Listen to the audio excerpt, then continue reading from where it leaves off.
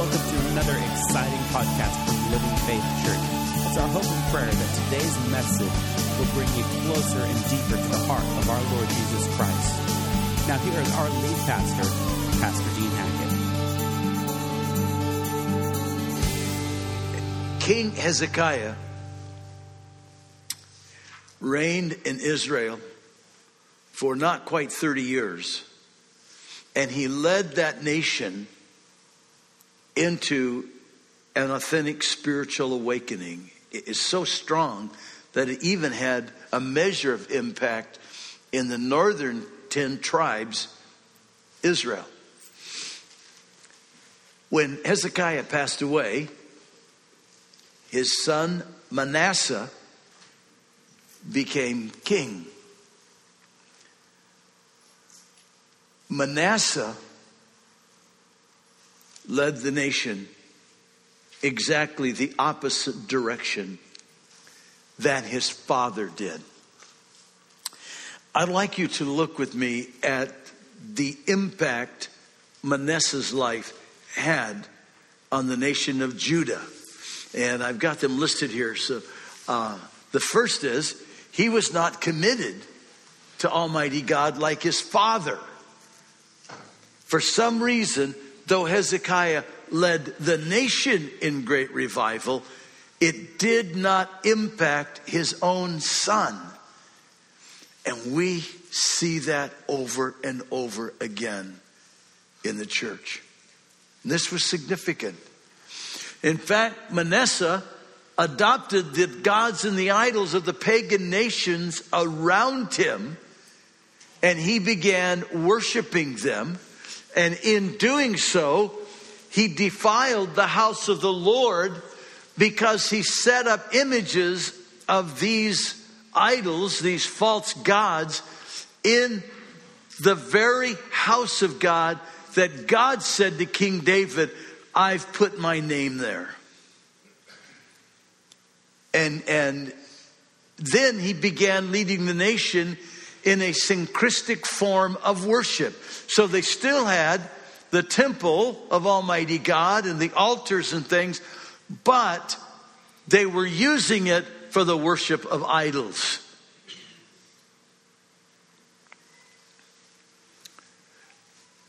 The next thing he did was he removed the Word of God. He removed the Word of God. In fact, he began to actually persecute the prophets that prophesied in the name of the Lord. And he removed the Word of God. And he stopped the preaching of the Word of God. And then he began to embrace the doctrines of demons. He began to use necromancy and spiritism and every form of satanic worship, and he began to listen to the doctrines of demons. And as he listened to the doctrines of demons, he began, to embrace a whole new morality. And he began to lead the nation in a whole new form of morality. Teaching them that the old morality was outdated and it was strict and it was judgmental. And don't listen to those prophets. There's a new freedom. There's a new morality. And as the new morality began to take hold and idolatry began to take hold, then transgender also began to come in, and they had both male and female prostitutes. So there began then in the culture a transgender, a homosexual community. He sacrificed his own son to idols. He built in the southern valley that borders the ancient walls of Jerusalem. It's called the Hinnom Valley. Well, Hinnom, it adopted that name under Manasseh because Manasseh set up a large idol there, and he sacrificed his own son on the brass arms of that idol. With a fire built under the arms, he laid his own son on the arms of that idol and sacrificed his own son on the arms of that idol. And then he encouraged the nation to go that way. And the scripture says they sacrificed so many children to the idols that they filled Jerusalem. They soaked Jerusalem in innocent blood.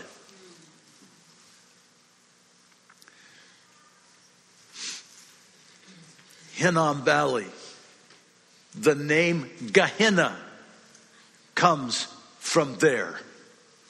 And Gehenna is one of the Hebrew names that is used for the fiery part of Sheol or hell. Also used for the lake of fire. Gehenna, the Hinnom Valley, named because of the fires in which babies were sacrificed to the false gods and the idols that Manasseh set up. The scripture says that Manasseh led the nation of Judah in more evil than the nations around them. But an interesting thing happened. As those nations, as they were given over to this kind of spiritual degradation, other nations began to have power over them. Manasseh was taken captive. They actually put hinges into his body and hooked chains to him and dragged him. And in that season of captivity, Manasseh came back to the God of his father.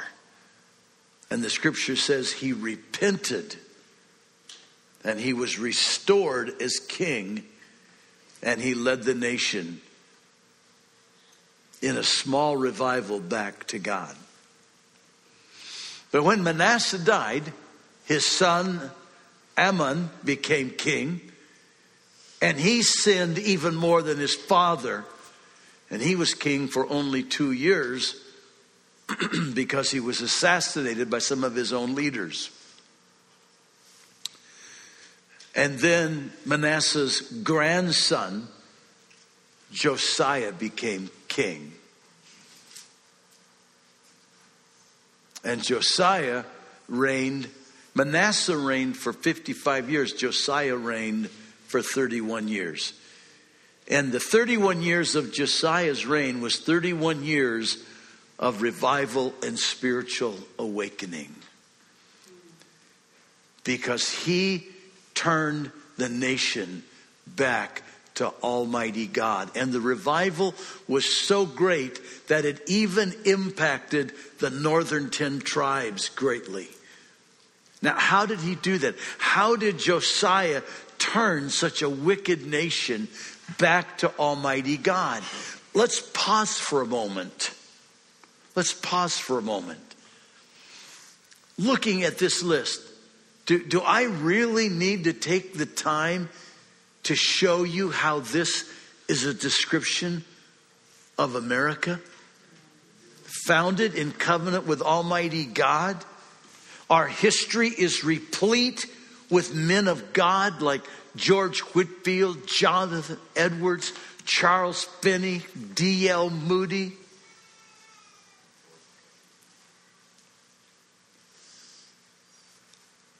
Great moves of God. The Pentecostal outpouring in the turn of the 20th century. The latest one, the Jesus People movement and the charismatic renewal. And yet, when we look at our nation today, this is an absolute perfect description of it.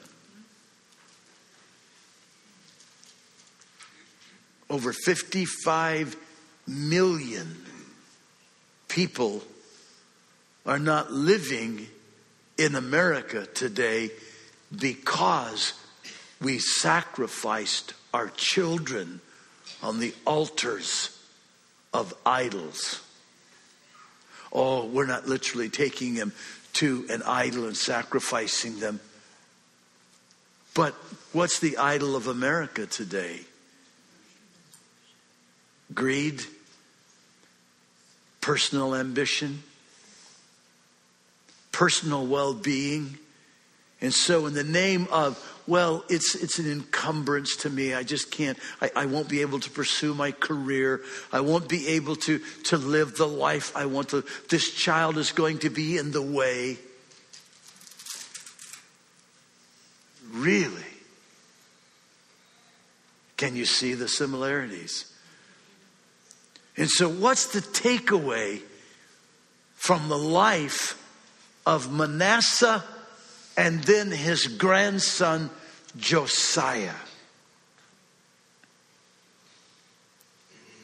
Well, look at how Josiah was able to lead the nation away. And then we're going to look at the takeaway for ourselves. This is how Josiah was able to lead the nation back to Almighty God. And as we do this, I want you to think about this one thing. The power of one person. One person.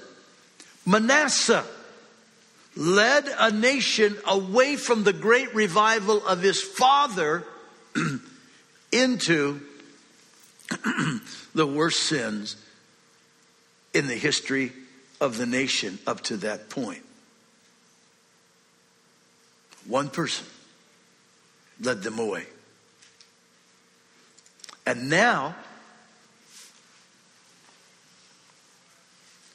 a handful of years after the death of Manasseh, one person rises up, his grandson. 16 years old, he begins to seek Almighty God. He became king at 8. At 16, he begins to seek Almighty God. By the time he's 20, he's leading the nation in a full-blown revival and spiritual awakening. And all 31 years of his kingship, he's leading this nation in revival. Now that should make you ask yourself, what kind of impact can I have?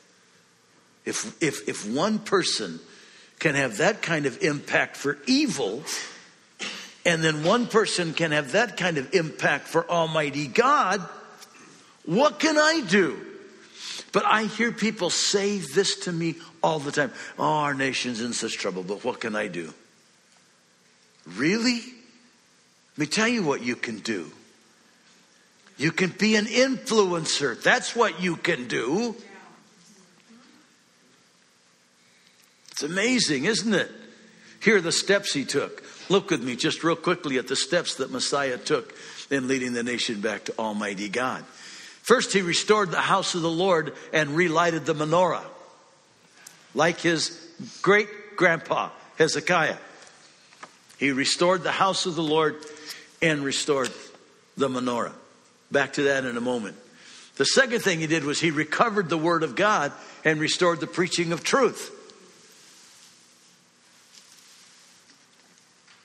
Under Manasseh, the word of God had been lost. As we talked a few weeks ago, in the very house of God, the word of God was lost. Is that amazing? Well, it shouldn't be too amazing to us. That's what's wrong with America today. The word of God's lost in the house of the Lord. Literally.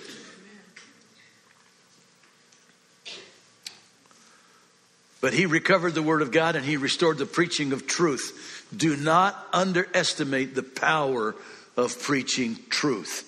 People won't like it. They will hate it. They will say you're judgmental. They will say you're narrow-minded. I've had people tell me I could live on the edge of a razor blade. I'm so narrow-minded. For one reason, I won't embrace the culture's morality. I insist that there truly is holiness.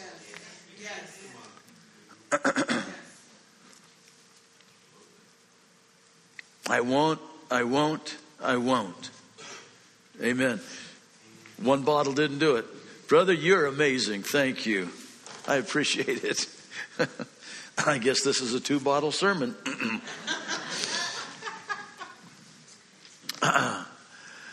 They removed all the false gods and their altars. And they led the nation into celebrating Passover.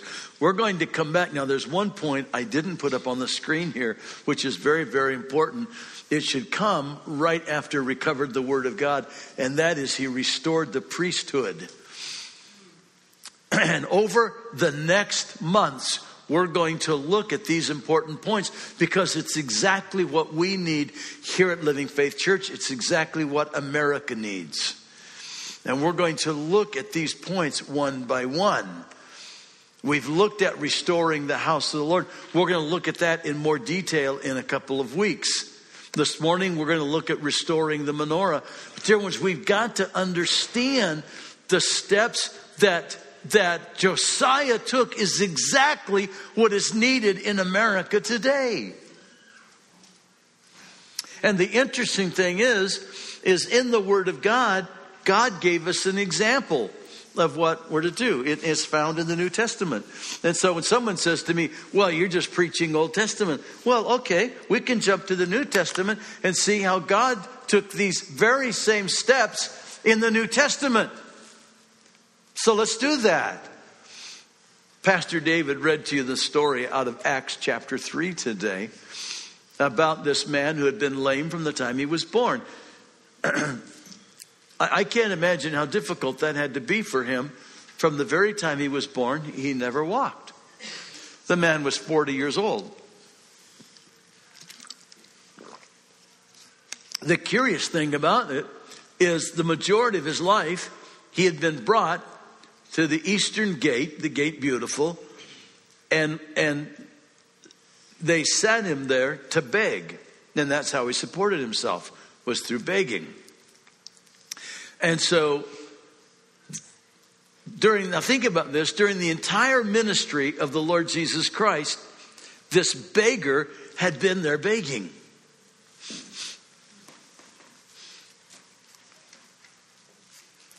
There are things in Scripture that cause me to see the sovereignty of God, but also at times to wonder. For example, Jesus goes into the pool of Bethesda. The pool of Bethesda is filled with dozens and dozens, maybe hundreds of sick people who are trying to get to the water to get healed, right? He heals one and walks away. Does that kind of make you go, huh? But the sovereignty of Almighty God. Jesus, we know from Scripture, many times went through the Eastern Gate. And he sees this beggar. He's there begging. But see, God has a plan. Here's the plan. On this day, Peter and John are headed to prayer. And they get to the Gate Beautiful. As they get to the Gate Beautiful, here's the guy begging. He's been there all along. Every day they've gone to the temple. He's been there. But this day, when they go to the temple, they hear him begging. And he asks them for money. And they look at him and go, we don't have any money. The anointing came on them. Now's the time. This is the day. But what I do have, I give to you in the name of Jesus. Rise up and walk. And you heard the story this morning. The man jumped up and he began praising God and dancing and walking and giving God glory because God had given him a miracle and healed his legs. Back in the 80s, we used to sing a song about this. He went walking and leaping and praising God. I'm not going to try and sing it this morning with this voice. A miracle. What's going on? God was giving birth to a new era, to a new day, to a new time. God was giving birth to a new day, to a new era, to a new time. See, in the chapter before that, in Acts chapter 2, God, for the first time in all of history, poured out his Spirit upon all flesh. The baptism of the Holy Spirit. 120 people gathered together in prayer and seeking Almighty God. And as they did, there came a sound from heaven like a mighty wind. And it came rushing into the place where they were at. And tongues of fire sat upon each of them, and they began to speak with other tongues as the Holy Spirit gave them utterance, as they were baptized in the Holy Spirit. And that day, 3,000 people came to salvation. Almighty God birthed his church and a whole new era. And this day, when this miracle happened in this man, it was just another signal from Almighty God. A new era has been born. I am restoring the house of the Lord. Amen. Come on. Yes. I am restoring the house of the Lord. But listen, not like Hezekiah and Josiah. They were restoring a physical house, a building, a structure. Almighty God was building a house not made with hands.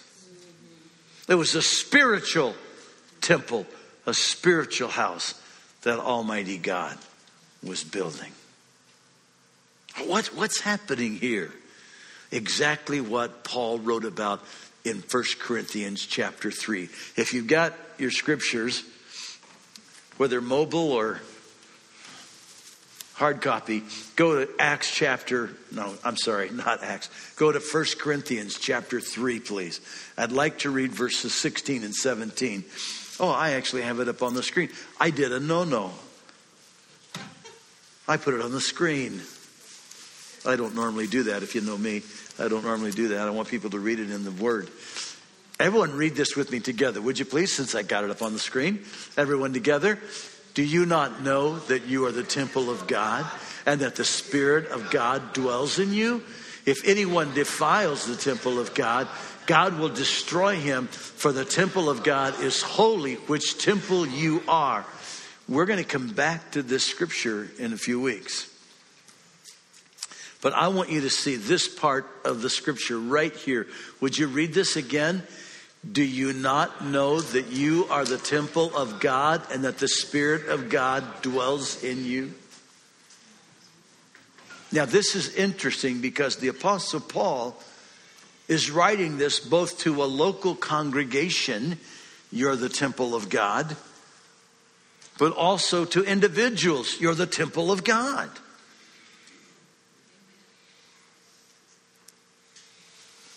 They had the temple of Solomon, the second temple of Solomon. The first temple of Solomon had been destroyed by the Babylonian Empire.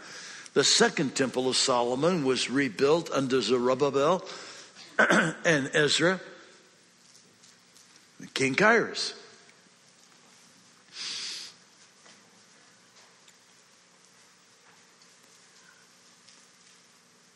At the time that Jesus Christ was born in Bethlehem, King Herod was enlarging the temple proper. What we know today as the Western Wall or the Wailing Wall is actually a retaining wall of landfill that Herod put in there to enlarge the temple proper. It's amazing to think that that wall that is there is from the time of Christ, isn't it? They had the temple, but the problem was that the temple had diminished and degraded itself into political corruption, political intrigue. High priests were chosen through intrigue and through political corruption. The spiritual leaders, the Pharisees and the Sadducees, had a form of godliness but no power. It was all show. And so the real power and presence of the house of God was not there. And the world was living under the power and authority and the culture of pagan Rome. And so even in Jerusalem at that time, when Jesus was there was this syncretic paganism. That's why you saw sermons in the Holy Scripture from John the Baptist saying to the Pharisees, if you've really repented, bring forth fruits for repentance. Because they would have a show of repentance, but not a heart transformation repentance. And that's where they were at. And so the house of God was again defiled. And while the menorah was still burning, it was just a physical light. There was no light of God in the house of God. But on the day of Pentecost, that all changed. Because now there was a spiritual house that was filled with the Holy Spirit.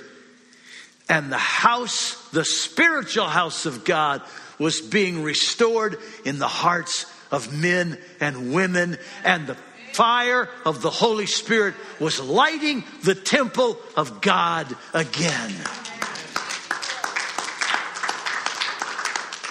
A new day, a new era. And it was so visible. It was so visible.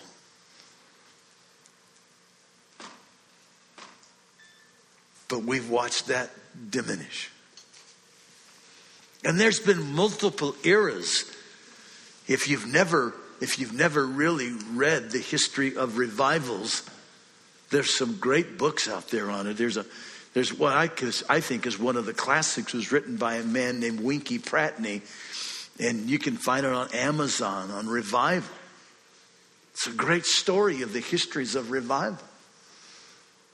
And there's been times of amazing moves of Almighty God. Some of the ones in recent history, in the New Hebrides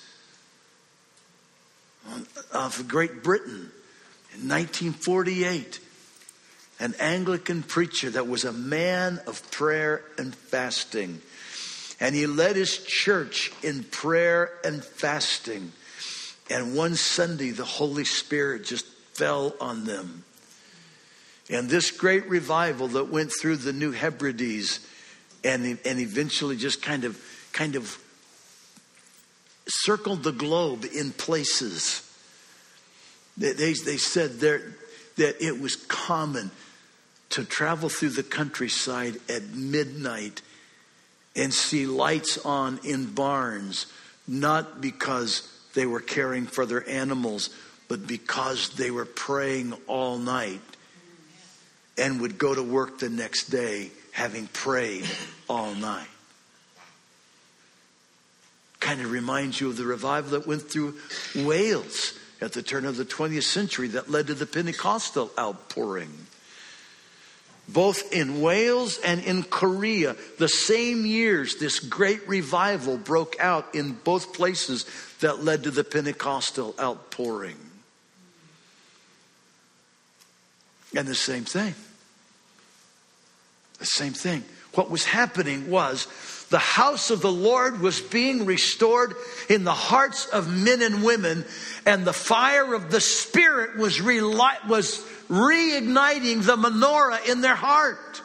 You understand what I'm saying? Go with me to 1 Corinthians chapter 6.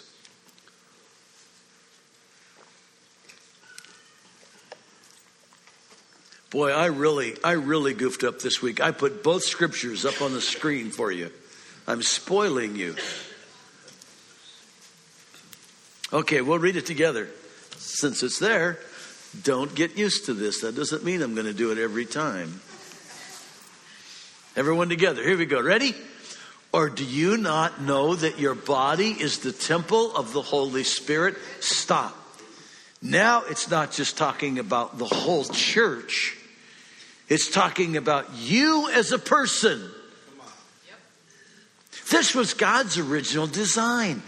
Adam and Eve were so filled with the Spirit of God that God's glory clothed them, and they didn't need clothing like we wear.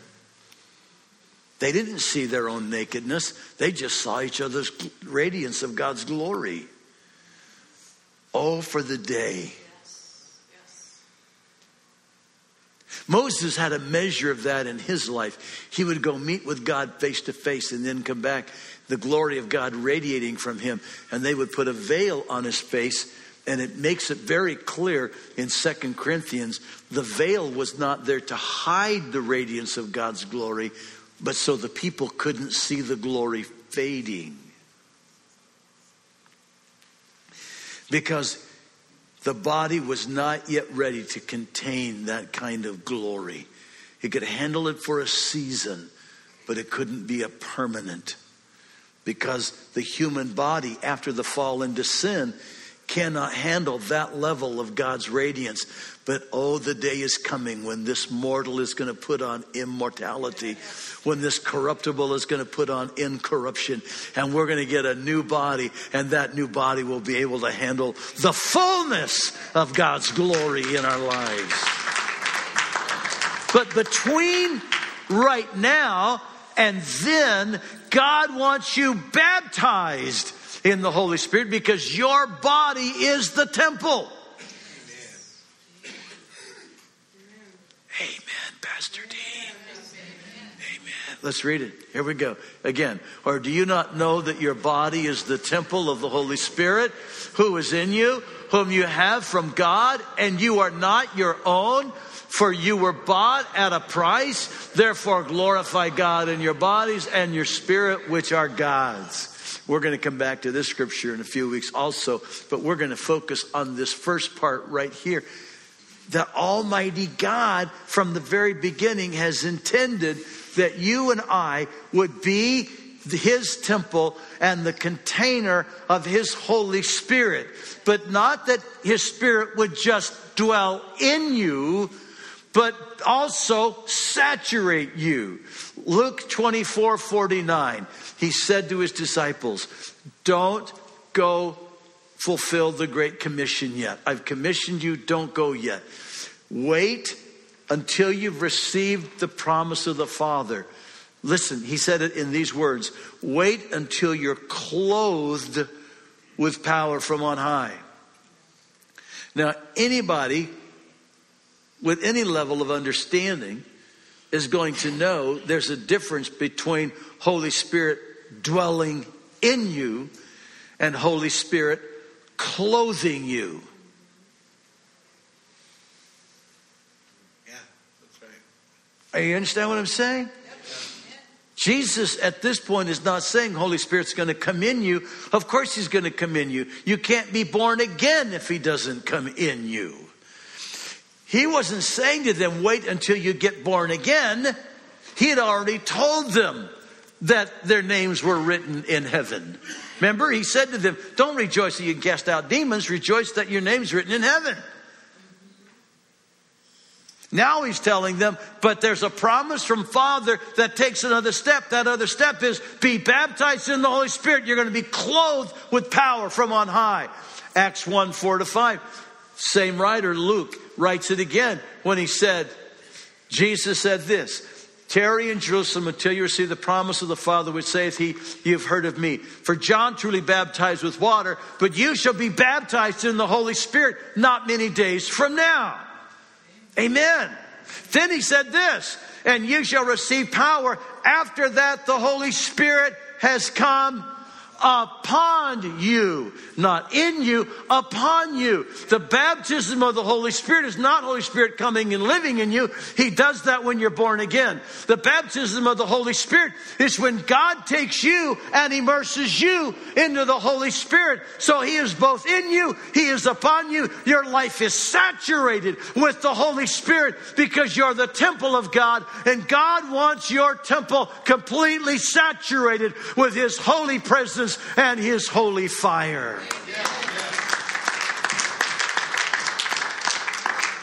That's God's desire for your life. And He has meant that to be the way we live our life every single day. Amen? Amen. Would you stand with me, please? We are so blessed that you joined us online today. For more resources on how you can grow your relationship with Jesus Christ, visit us online at www.winacity.com.